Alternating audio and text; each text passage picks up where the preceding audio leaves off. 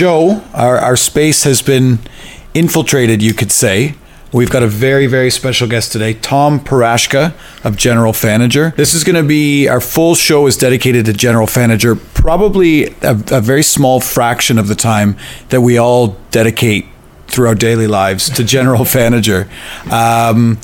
We've got a lot of questions for you. It's the off season, and I think we're kind of filling that void that no live hockey has left for us. So a lot of us are spending time on General Fanager, just looking at teams and then the cap space, and especially looking to Las Vegas as well, which we're going to talk to you about. But first things first, let's go back a bit. When did you start General Fanager, and was this something you kind of had your eyes on for a while? Yeah, so I started General Fanager in January of 2015, shortly after CapGeek went down. I had been working on another website that was actually going to be mostly about goalie analytics, and I was just kind of looking for something to sink my teeth into and kind of push me as a little bit of a motivation to learn a programming language I was working in. And then when CapGeek went down, I kind of saw that as a more interesting and something that was more in my ballpark. And I followed salary data for a long time. I used CapGeek every single day. So I saw that as an opportunity to kind of jump into something that would really motivate me and I'd have a lot of fun with. After I had kind of figured I was done with it and it wouldn't really go anywhere, it kind of just blew up without me really expecting it. So you mentioned that you were using CapGeek every day. You were just using it as a fan, or? Yeah, so up until CapGeek went down, as a fan, I was using it all the time. I had a couple sort of email interactions with Matthew. So I was kind of like the super fans that I see using my site these days. I was that for CapGeek, and so when it went down, I started to kind of manually pull a lot of the salary data from CapGeek because I knew it was done, and I didn't want that salary data to go to waste. But at the same time, I wanted to kind of respect the work that Matthew had put into it, and so I didn't want to automatically kind of scrape everything. So I actually went through with the help of my wife to kind of manually kind of pull everything instead.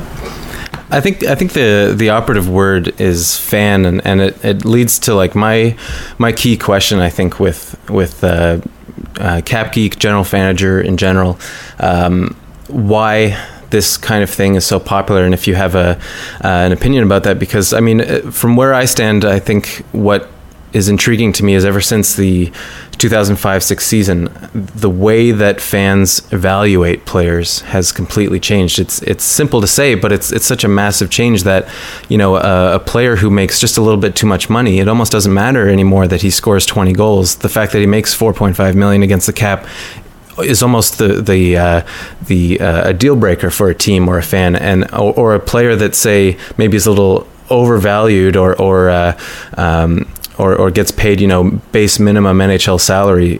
You think, oh, well, that's a great deal because it's a low risk move, even though the player 10 years prior, 20 years prior, you'd look at and say, well, that guy's not going to really help the team.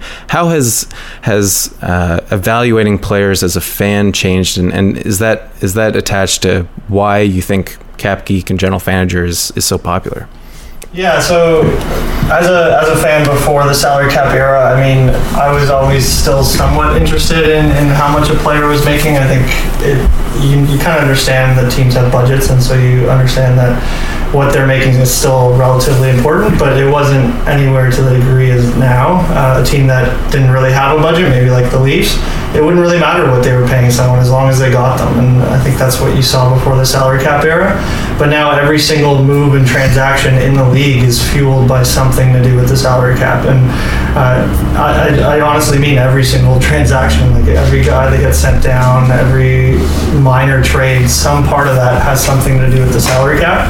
And so I think that fuels all the fan interest in it, because fans want to know why these moves are happening. They want to know the sort of the nitty gritty of what that GM was thinking when he made that move, or why can't my team acquire this guy, or why can't my team go after that guy? It's because of the salary cap. And so I think that's why people have become so invested in it, because they want to understand every single move that their team's making.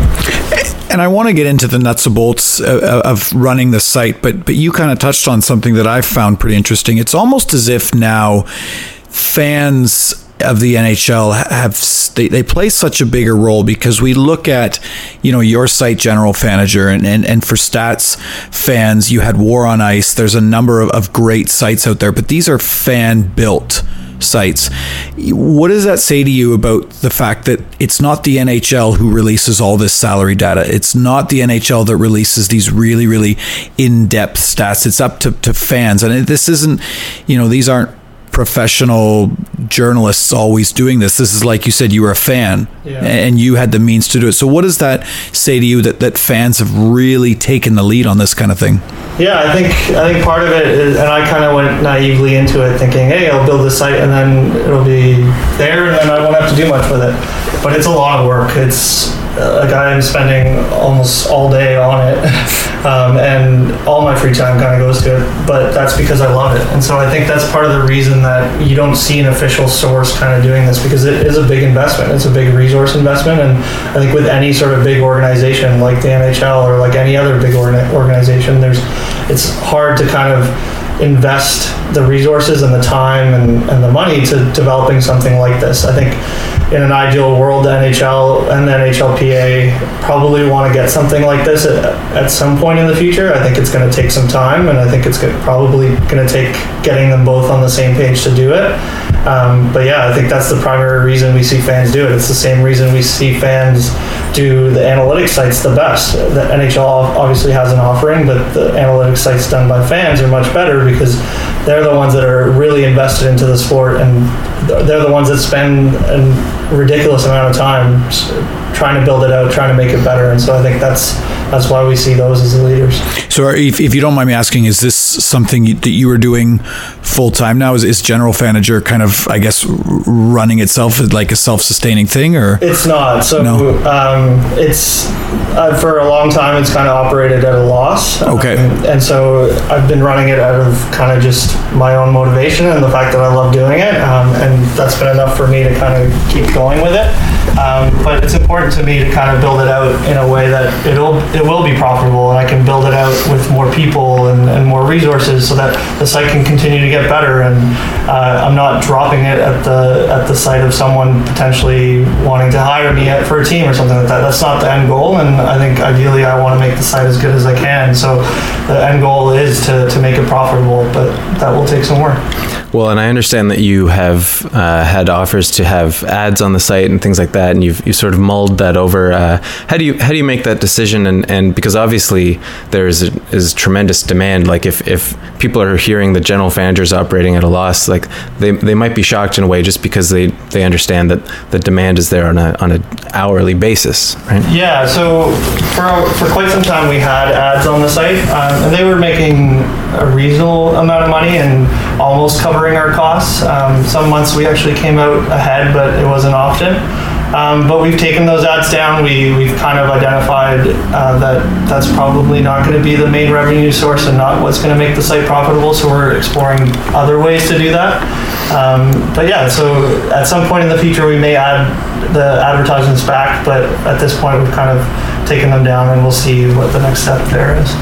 So I've got another big picture question for you, and I think what happens a lot from the media during the Stanley Cup Final and afterward, and maybe at the beginning of the next season, is what did we learn from the Stanley Cup Final?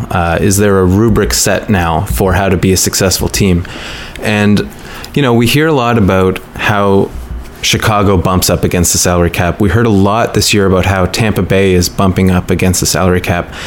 Is there a way, much like maybe a writer in the media might say, look at the 2007 Anaheim Ducks, this is how the 2007 2008 teams are going to try to build themselves as. Do you recognize patterns in terms of a team salary cap and say, this is how a winning team behaves, this is how a team that expects to go deep in the playoffs behaves financially, and that kind of thing? Yeah, so I've done a fair bit of work in terms of analyzing the patterns. I've done some stuff around sort of allocation of the cap, and I guess the early results of that, and it still needs more work, is that there isn't really a recipe. You can win in many different ways in terms of your salary cap distribution. So if you look at like the first rendition of this Blackhawks dynasty, if you want to call them that, in 2009-10. They had 3 players making over $5 million. And that was a very young team. A lot of their guys were still on entry-level or bridge deals, and after they won that cup, a lot of those guys got paid. And so they went from 3 guys making over $5 million to 6 in their following run and 7 in the run after that. So what the Hawks have shown is that you can win early before all your players kind of get paid. It's less likely, but once they do, you kind of have to commit to a core and then build around it with players that are either on entry-level deals or on bargain sort of minimum salary type deals and work that way. Pittsburgh very much had that same system this year. They had, I think, 7 or 8 guys that were making over $5 million, and around them they had to build it out in terms of lower paid guys. So I think it really depends on how early in your stage of rebuilding your team that team can win the cup. The Hawks obviously did it early and then did it often after they kind of adjusted. But then you look at a team like Boston who won 1 cup and looked like they were destined to kind of be that dynasty. They lost in another cup final, but then they kind of had to tear it all apart. And I think the reason for that was because they committed to too much of a core. They signed too many guys to $4+ million deals and then couldn't build a team around it. They also ran into trouble with bonus overages and stuff like that. But I think the key is to kind of identify your core, the guys that you need to continue being successful, and then build around them with less expensive guys. You mentioned like bonuses and that kind of thing. Is that something that's difficult for you to find out? Because I think when fans hear about a new contract or, a new signing, you see the AAV and you kind of take that for what it's worth. But then there's a lot of, signing bonuses and a lot of other numbers that go into it. Is that kind of information hard for you to find? Yeah, it's definitely more difficult than the standard information, like your base salary and your signing bonus and that type of info. But it's getting better. Like we've managed to work with a number of sources that have started to give us that information more freely.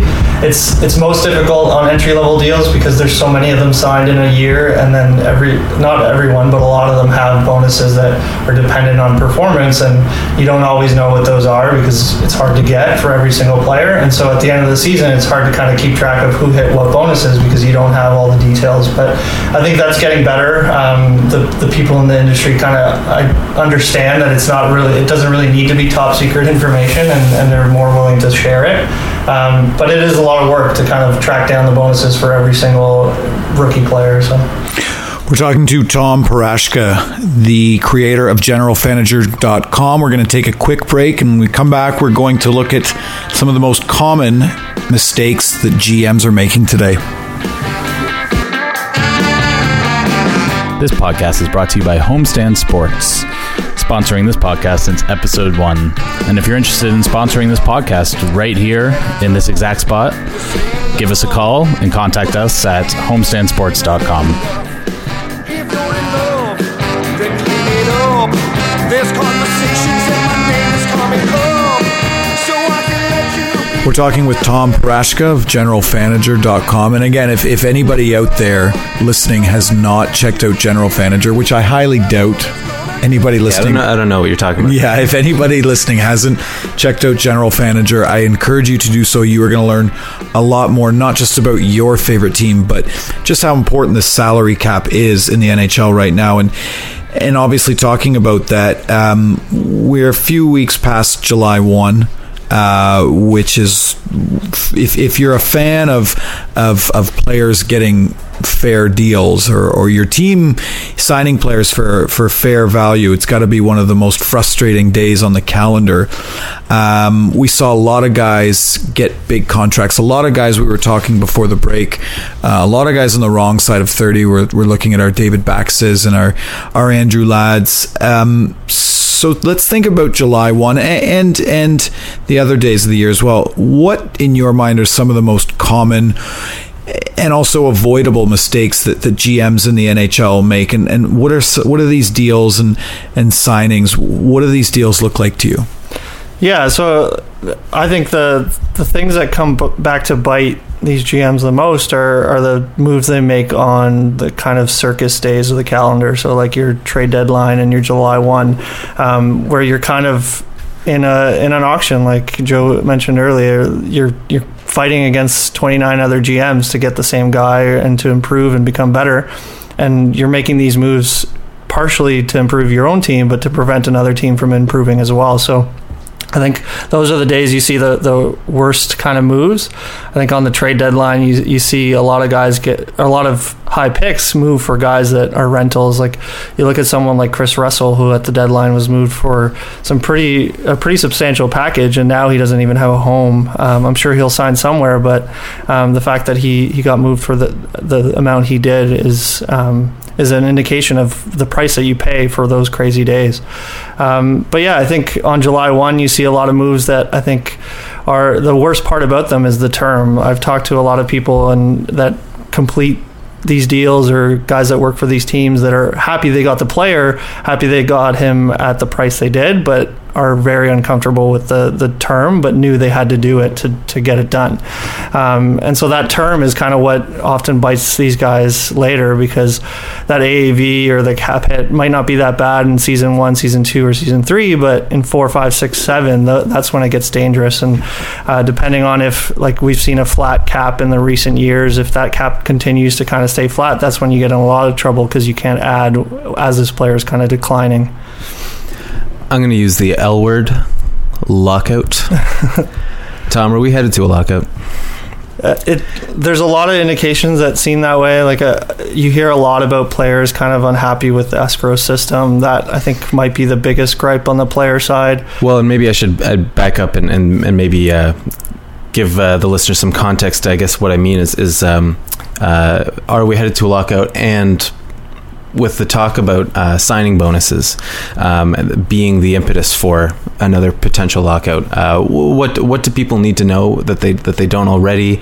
How are contracts structured a little differently, and is this sort of maybe the greatest contributor to a potential lockout? Sure. So like I said, the escrow thing is probably the thing that I think the PA and the players have the most issue with, and what that's doing is probably causing them to prepare for the lockout. And so what you see is these deals that either have what we call buyout protection or lockout protection. So I'll just kind of explain the difference between the two. So the current CBA is in effect until September 2022, but there's an opportunity to opt out by either the PA or the league in 2020. So when we talk about lockout protection, we mean that a player will build in signing bonuses into either the 2020 or the 2022 season, so that even if there is a lockout, they still get paid that full signing bonus amount. And it decreases, if a lot of the guys are doing this, it decreases the leverage that the owners have by locking out the players and so on. So we've seen a lot of deals where that's happening. You see in 2019, there's no signing bonus. Suddenly in 2020, there's a signing bonus. No signing bonus in 2021. Oh, and they're back again for 2022. So that's what we call kind of lockout protection. And then there's buyout protection too, where guys will have a massive amount of their contract paid out in signing bonuses. So the best example of that is the one that has the most signing bonuses of any contract currently, and that's the Stamkos deal. So he only makes $1 million a year in base salary, and then the rest is paid in signing bonuses. So that's 88% of his contract is signing bonuses. So he could literally just become a non-factor and just not be able to play hockey, and he'd still be paid a crazy amount of money because they can't buy him out and take that money away from him. And we do really, really want to talk about that Stamkos deal, but first things first, to just follow up on what you said, it seems to me then that players and management across the board are kind of assuming this is going to happen as well. If they're signing these deals, it sounds almost inevitable to me, and it sounds like both the players and management have accepted a lockout in, so I guess 2022 as a foregone conclusion. Yeah, like either 2020 or 2022. But yeah, like the smoke is there. It kind of seems like that might happen. But you never know. It could be these guys just kind of safeguarding against it. A lot of these guys have already been through 1 or 2 lockouts, and they've had the effect of not having any salary in those years, and so they feel the need to protect themselves in case of that. So it could be nothing, but all indications kind of suggest that everyone's kind of gearing up for it, and it could be a real situation. You know, Tom, I heard you talking on the Steve Dangle podcast about the Datsuk trade, and I really thought that story was interesting.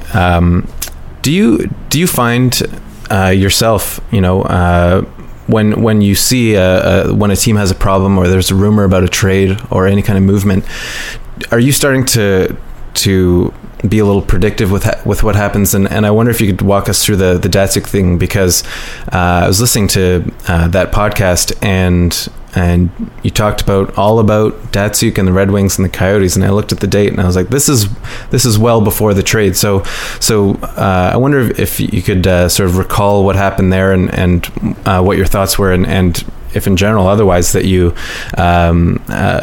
if you hear a rumor, can you be able to say like, these are the three teams or whatever the case that are the best fit for this trade?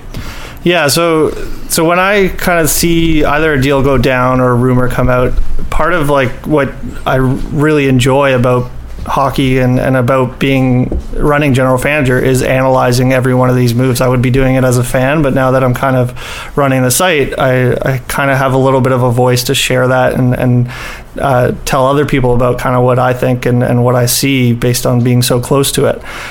So the Datsuk situation was one where that kind of happened when the rumor first came out that he was leaving for the KHL. Everyone that I could find was writing about how the Red Wings were screwed and they wouldn't be able to get out of this massive cap hit, and there's no way they could get around it. And the first thing I kind of thought of was, hold on a second, this can't be right. There's been so many deals of guys, like you look at your Pronger, you look at your Savard, the fact that David Clarkson was traded, like there's ways that guys are finding to move these guys. And when I looked at Datsuk, if he's leaving for the KHL, he's not going to be paid his NHL salary. So you effectively, by having this cap hit maintained on the books but not having to pay him anything, you could trade him to a team that knows they're not going to be competitive that year, knows they're a budget team, and would rather sort of get to the floor kind of this way that goes around things and kind of jump up the floor without having to pay anything. I thought it was probably a move that wouldn't cost them much, and that's kind of what happened. I think Arizona probably was kind of playing hardball with the Red Wings at first, but when they saw that Jacob Chychrun was available at that pick, they kind of swallowed the bullet and just took it because they wanted the player and they knew that Datsuk was advantageous to them.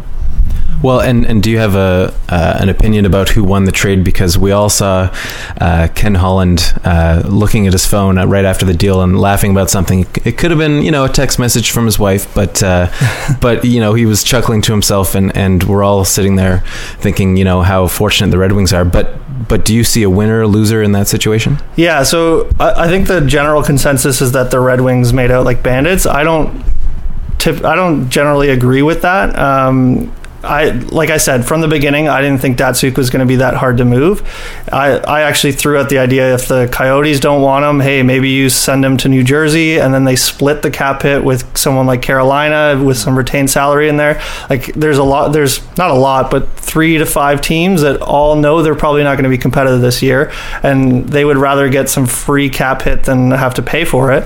So I didn't think that the Red Wings would have to pay that much for it. And so I think both teams did well in it. I think Detroit paid less in terms of a premium to move a big cap hit, but I think part of the reason for that was because you're owed $0 to Pavel Datsuk. So I think it helps the Coyotes, like we've seen in some of their other moves, that they are clearly a budget team. They're, with Shane Doan's contract, they're deferring a lot of the bonuses, so they're showing that they don't really want to pay a lot this season, and by bringing in Datsuk, raising the floor for themselves, they kind of did that. So I think it's a decent trade for both sides.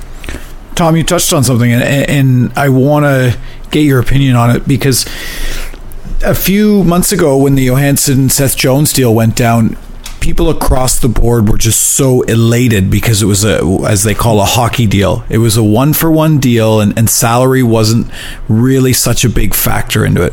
You were talking about how, with the Datsuk contract, maybe you move it to New Jersey and you split, the contract with other GMs.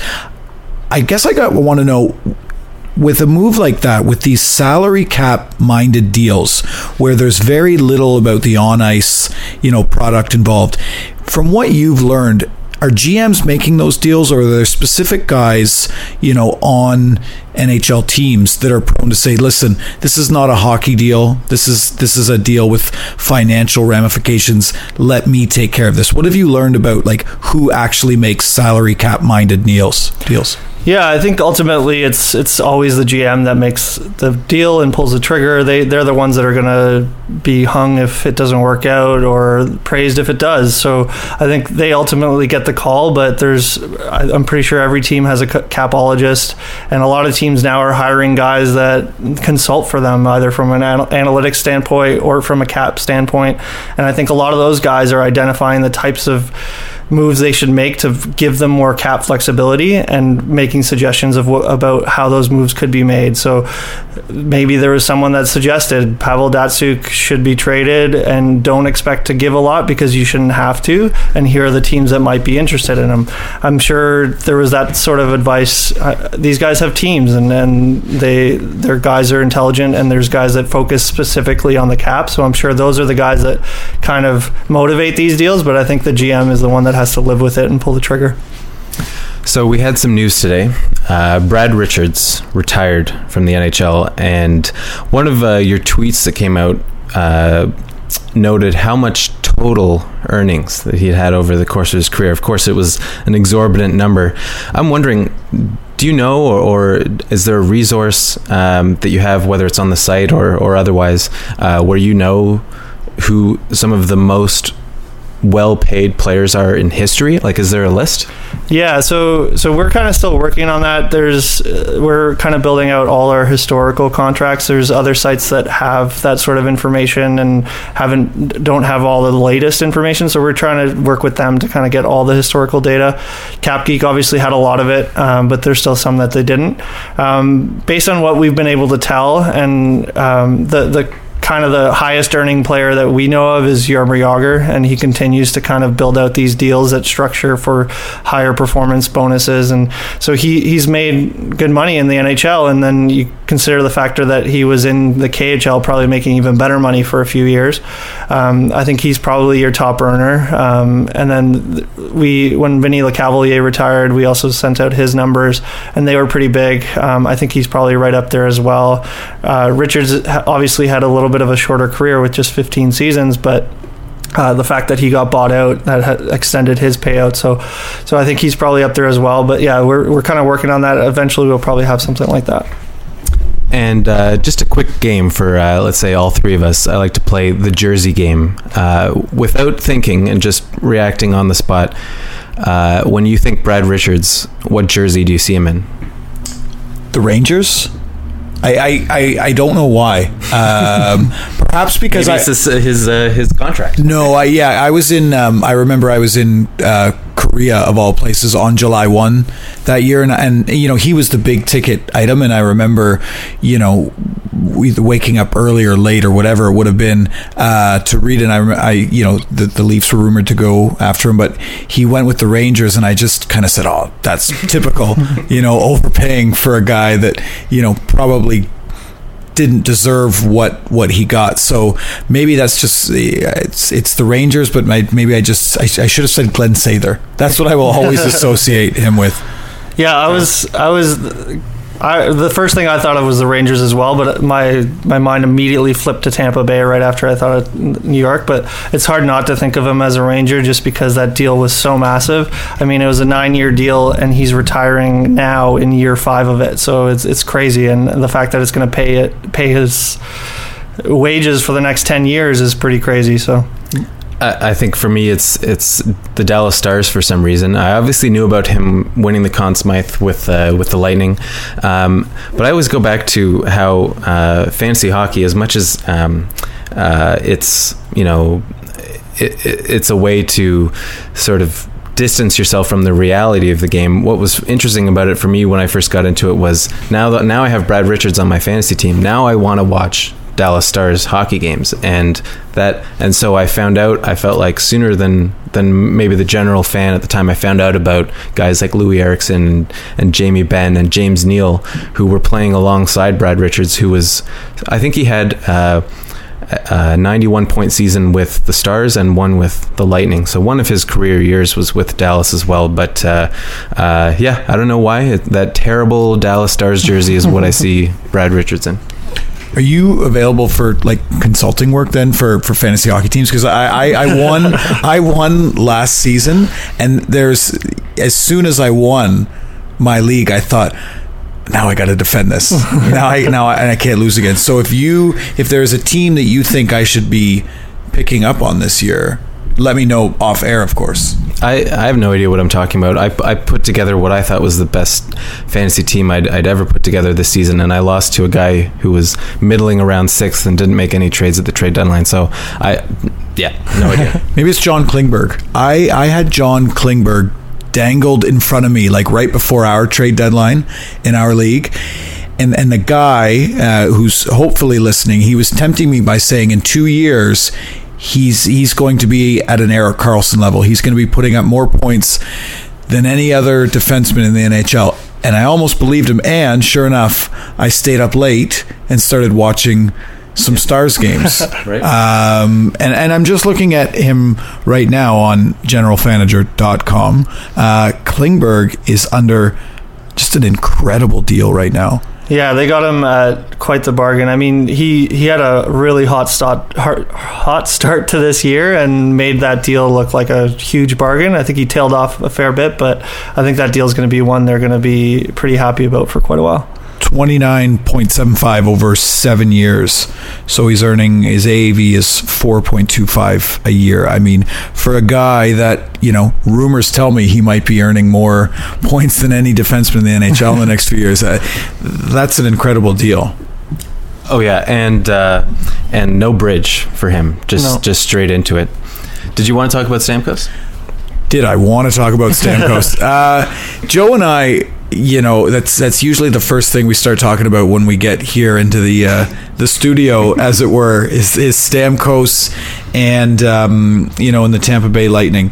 The issue, and I'm glad you're here, Tom, to kind of hopefully tell Joe why I'm right. The issue that I have with the Stamkos deal, while his AAV is low, 8.5 is a lot less than we thought. Most people thought he was going to make.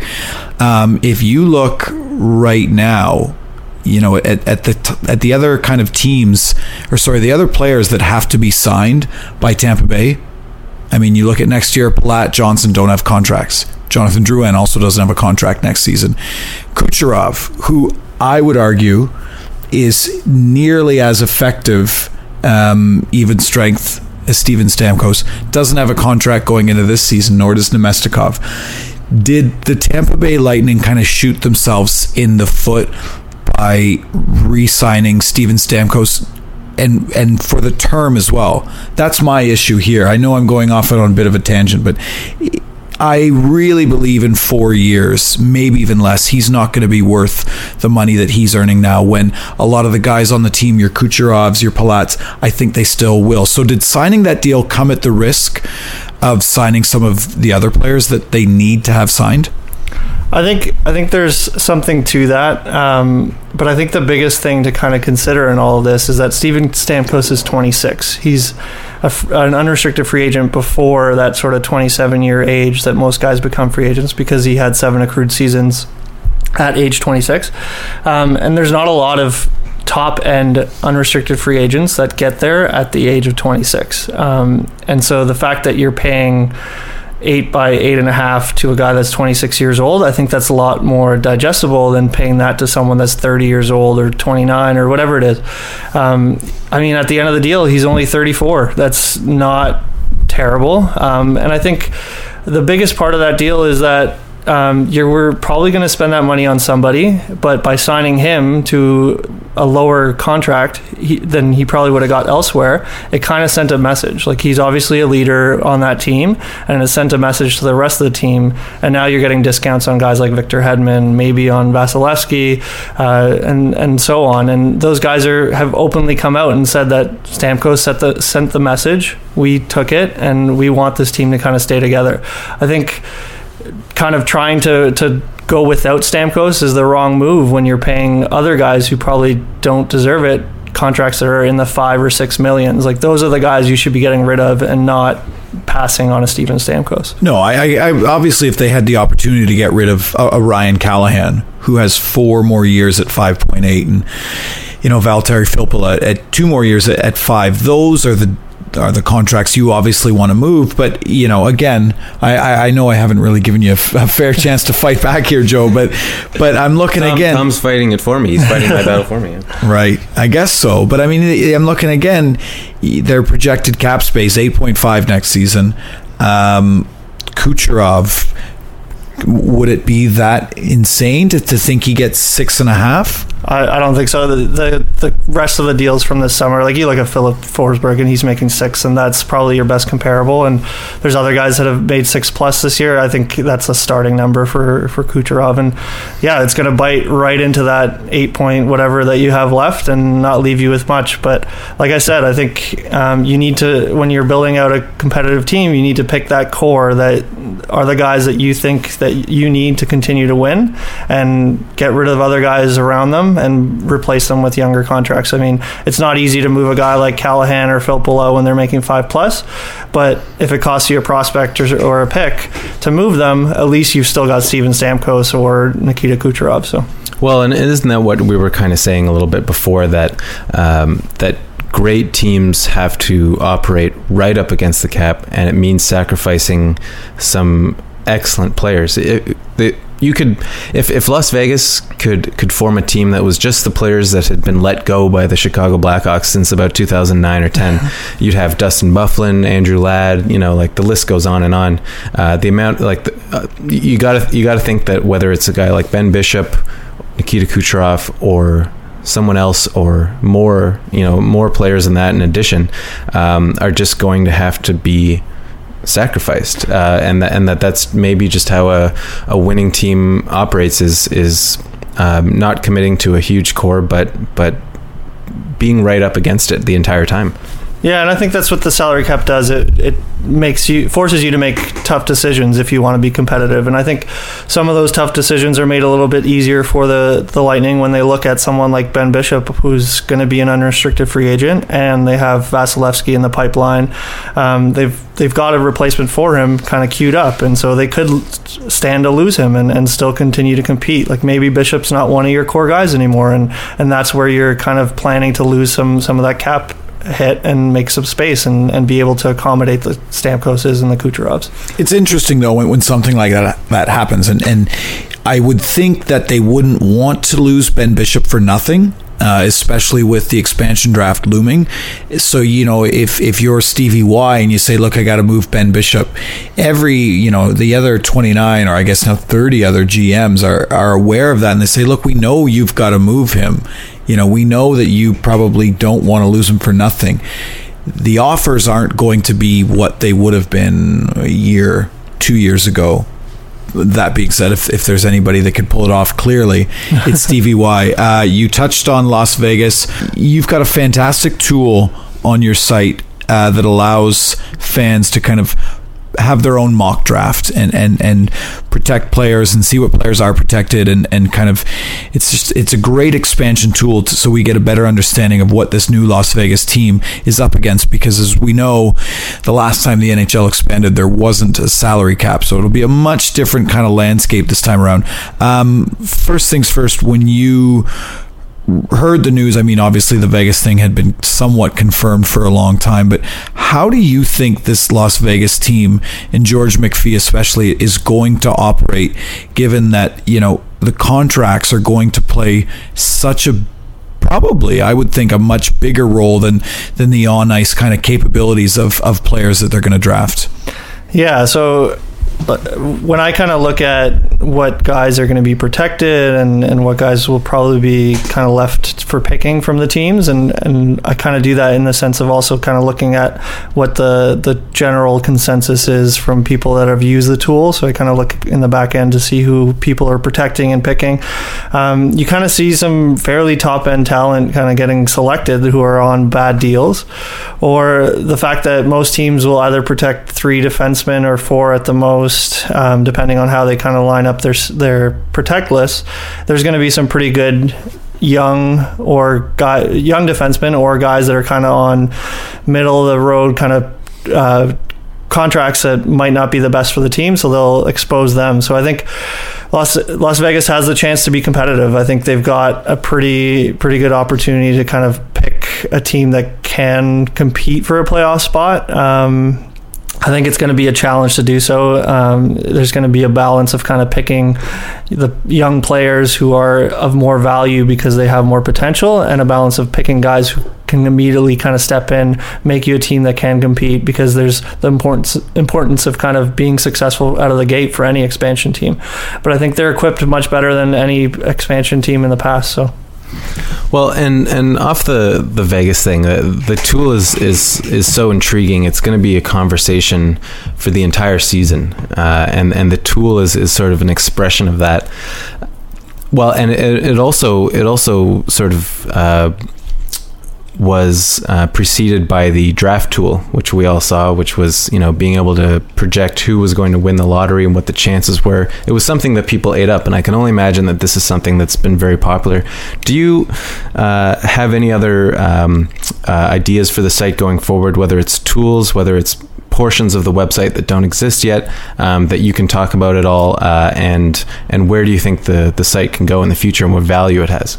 Sure, yeah. So first of all, with the expansion tool, we've seen some great sort of reaction to it. I built it because the information started to leak out, and a source came to us with some of the official information. I was like, hey, maybe I'll try to build this, and I had a lot of fun doing it. I didn't sleep a lot that week, but I built it and launched it, and I expected a little bit of reaction to it, and the sort of hardcore fans to really enjoy it, but it seemed like everybody that followed us and everybody who didn't follow us even was loving the tool and using it, and the traffic we kind of saw on it was incredibly surprising. And like, having played with the tool before I launched it, I knew how much of an investment it was. I mean, you're picking a protect list for 30 different teams, you're mulling over the decisions, and then you're mulling over the decision of who to draft for that Vegas team. So I mean, it's like a 2-hour commitment probably to do it right.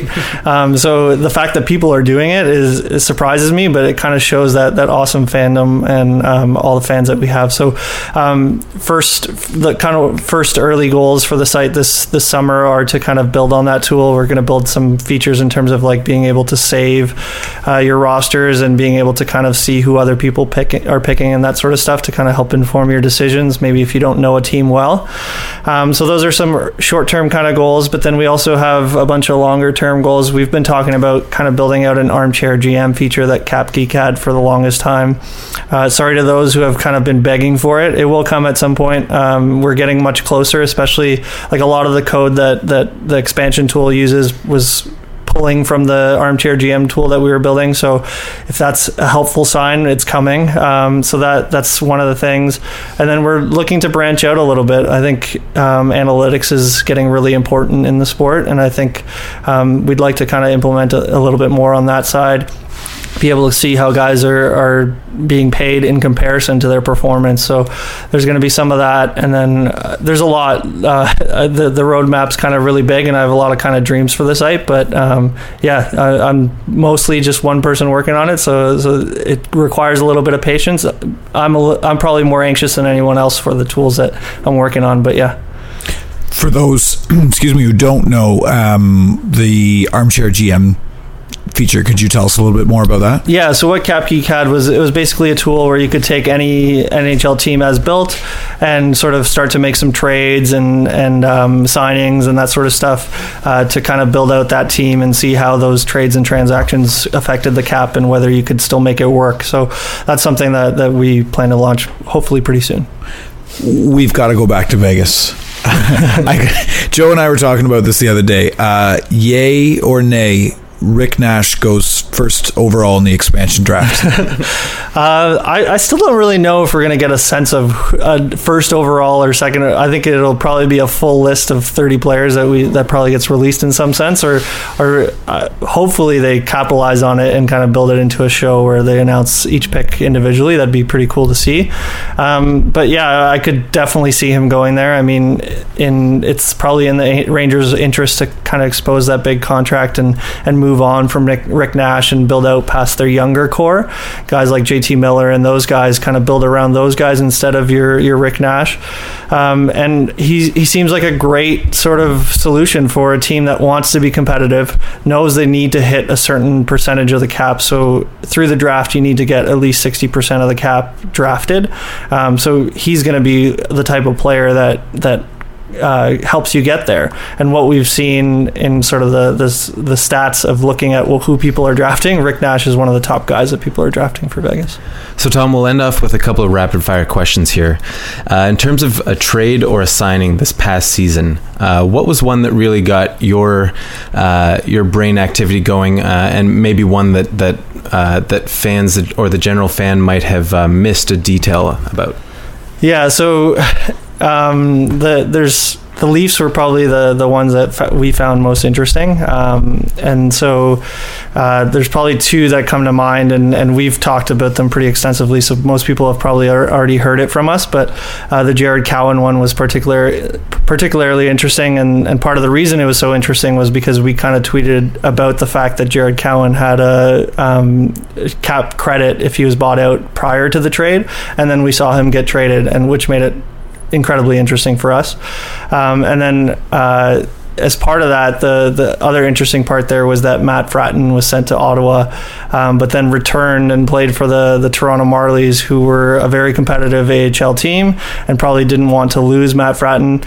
But what that kind of did was, when you looked at it, he was getting traded to Ottawa, so he was taken off of the Leafs 50 contract count, but he was still playing where he was playing previously. So most likely the Leafs were paying his salary, but managed to find a way around the 50 contract limit. So those kind of things are really interesting. It's kind of ways that you see guys are thinking out of the box, and that's what makes this stuff most exciting to me. You've no doubt been asked this a few times. Best and worst contracts in the NHL right now? I've been asked a few times, but it's honestly hard to say. Like I don't consider myself a critic of contracts, to be honest with you. So you're probably not going to get the type of answer you want from me. Like when I look at the deals, I honestly, like at one point they all just become a blur. But secondly, it's like these guys are getting signed at market rate. Like there's not a lot of guys that get signed and no one else would have paid them that. There's almost always another guy in the league that would have paid them that. So it's hard to kind of fault the player for it or the GM. Those deals definitely come back and bite them. But yeah, that's kind of my way around that question there. You obviously have a variety, not only a variety, but just a large number of sources that you use to get your information. But you must also have a large variety. What are some of the strangest phone calls or correspondence that you've gotten from people giving you information?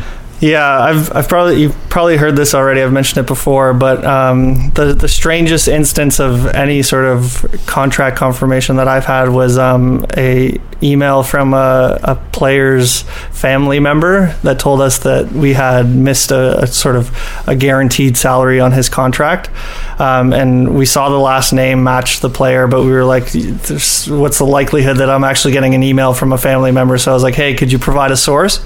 And the family member responded, hey, do you have a fax machine? And I didn't, but I figured, hey, why not just sign up for one? So I signed up for one of those online fax services, and moments later I got a faxed copy of his contract with the details that he was trying to get me to fix. So that was really bizarre. It was kind of a moment where I realized that it's not just the crazy fans that are using this site, it's the people who are impacted by these deals, the players, their families, and all these guys that kind of also want a sense, like they obviously hire agents to handle most of this, but they also want a sense of like, what am I worth? I've played with X guy for so many years. I see him now. I still consider myself a better player than him. I should be making more than that. So it was really bizarre to see, but kind of fun.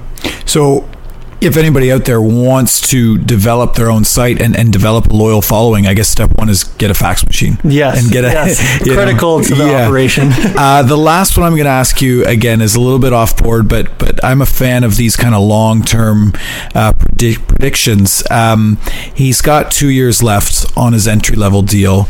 There's rumors of him being made the captain this year, going into his second season in the NHL. What do you project that Connor McDavid will make in his first, I guess, actual NHL contract? Yeah, it's hard to say. Like, I don't know the player himself, but you see a lot of these guys after they kind of leave their entry-level deal. You look at a guy like John Tavares. He probably could have stood to make a lot more than he did on his second contract, but he's a bargain at what he's at now. But I think with McDavid, it's going to be hard to kind of make that case. I know he has... his representation is probably looking for the most they can get out of it. It'll be hard to make a case that he shouldn't be the highest paid player in the NHL, but at the same time, I'm sure he kind of looks around him, sees that a guy like Taylor Hall was just traded, sees all these other young players that are fantastic players and probably growing into really great players at the same time as him, and probably understands that it's in his best interest to kind of accept something that's lower than what he deserves. I think the number I kind of have in mind for him is probably 9.7. We see a lot of these guys sign their jersey number. For how long? Well, I think you sign him for as long as you can. Yeah. But yeah, that's kind of the number I have just projected, and it's not based on anything, but the fact that a lot of these NHL players like to sign for their jersey number. Tom, we have to thank you for spending so much time with us. It's endlessly fascinating, and like I said, I've heard you on other podcasts as well, but there's an endless number of questions, and I think what ultimately is so fascinating about General Fanager is that it's added and of course Cap Geek before that has added another layer of conversation around the game of hockey, and I think that maybe sometimes talking about a sport can get stale. I don't want to say that too loudly because I work in the business, but I think everyone appreciates when you can really add some value and really add another layer to the onion that is talking about hockey. I guess my last question will be, prior to General Fanager, who were some inspirations, and I know Cap Geek was one, who were some people that you really thought outside of the box and sort of added to the conversation around hockey? Yeah, so obviously Cap Geek was one, and was particularly interesting to me because I kind of love the financial side of the game, and I mean, a lot of us kind of grow up, and when we realize we have no business playing the game, we decide we want to be GMs, and there's only 30 of those guys in the world, so most of us try to do it vicariously through these guys that do get to do it. So that Matthew, the way he kind of innovated and built out a site like no one else had, he had all these ideas before anyone else did, and he kind of built that out. So I think he's the biggest inspiration. I mean, he probably had so many ideas that he was still yet to kind of build out that I'm starting to think of, and other sites are starting to think of, and we're so behind where he was that I think we're still playing a little bit of catch up, but he was awesome at that. Other guys, like you look at like your Delos and the guys at War on Ice and all those guys who have done analytics so well, and not all of those guys kind of had a background in web development or anything like that, but they found a way to kind of build out these sites that brought amazing information to people in a way that was accessible and kind of brought a different way to look at things. I mean, I don't have that kind of mind to develop algorithms and new stats, and maybe one day I will get into some stuff like that, but those are the guys that really impress me because they're kind of changing the way we look at the game, and I think there's so much room for hockey to grow in that sense, so it's awesome to watch those guys and what they do. I would argue that General Fanager is one of those sites that is helping hockey grow. Tom, thanks so much for coming in here today. Thanks very much, guys. It was a lot of fun. Thanks again to everybody listening today, and thanks to Kevin of Homestand for subbing in for producer Miles. And again, if you haven't yet, please leave us a rating or a review on iTunes. Check out Homestand Sports for the latest info on the next Puck Talks coming up soon. Joe, it's not so hot outside. We're going to be okay?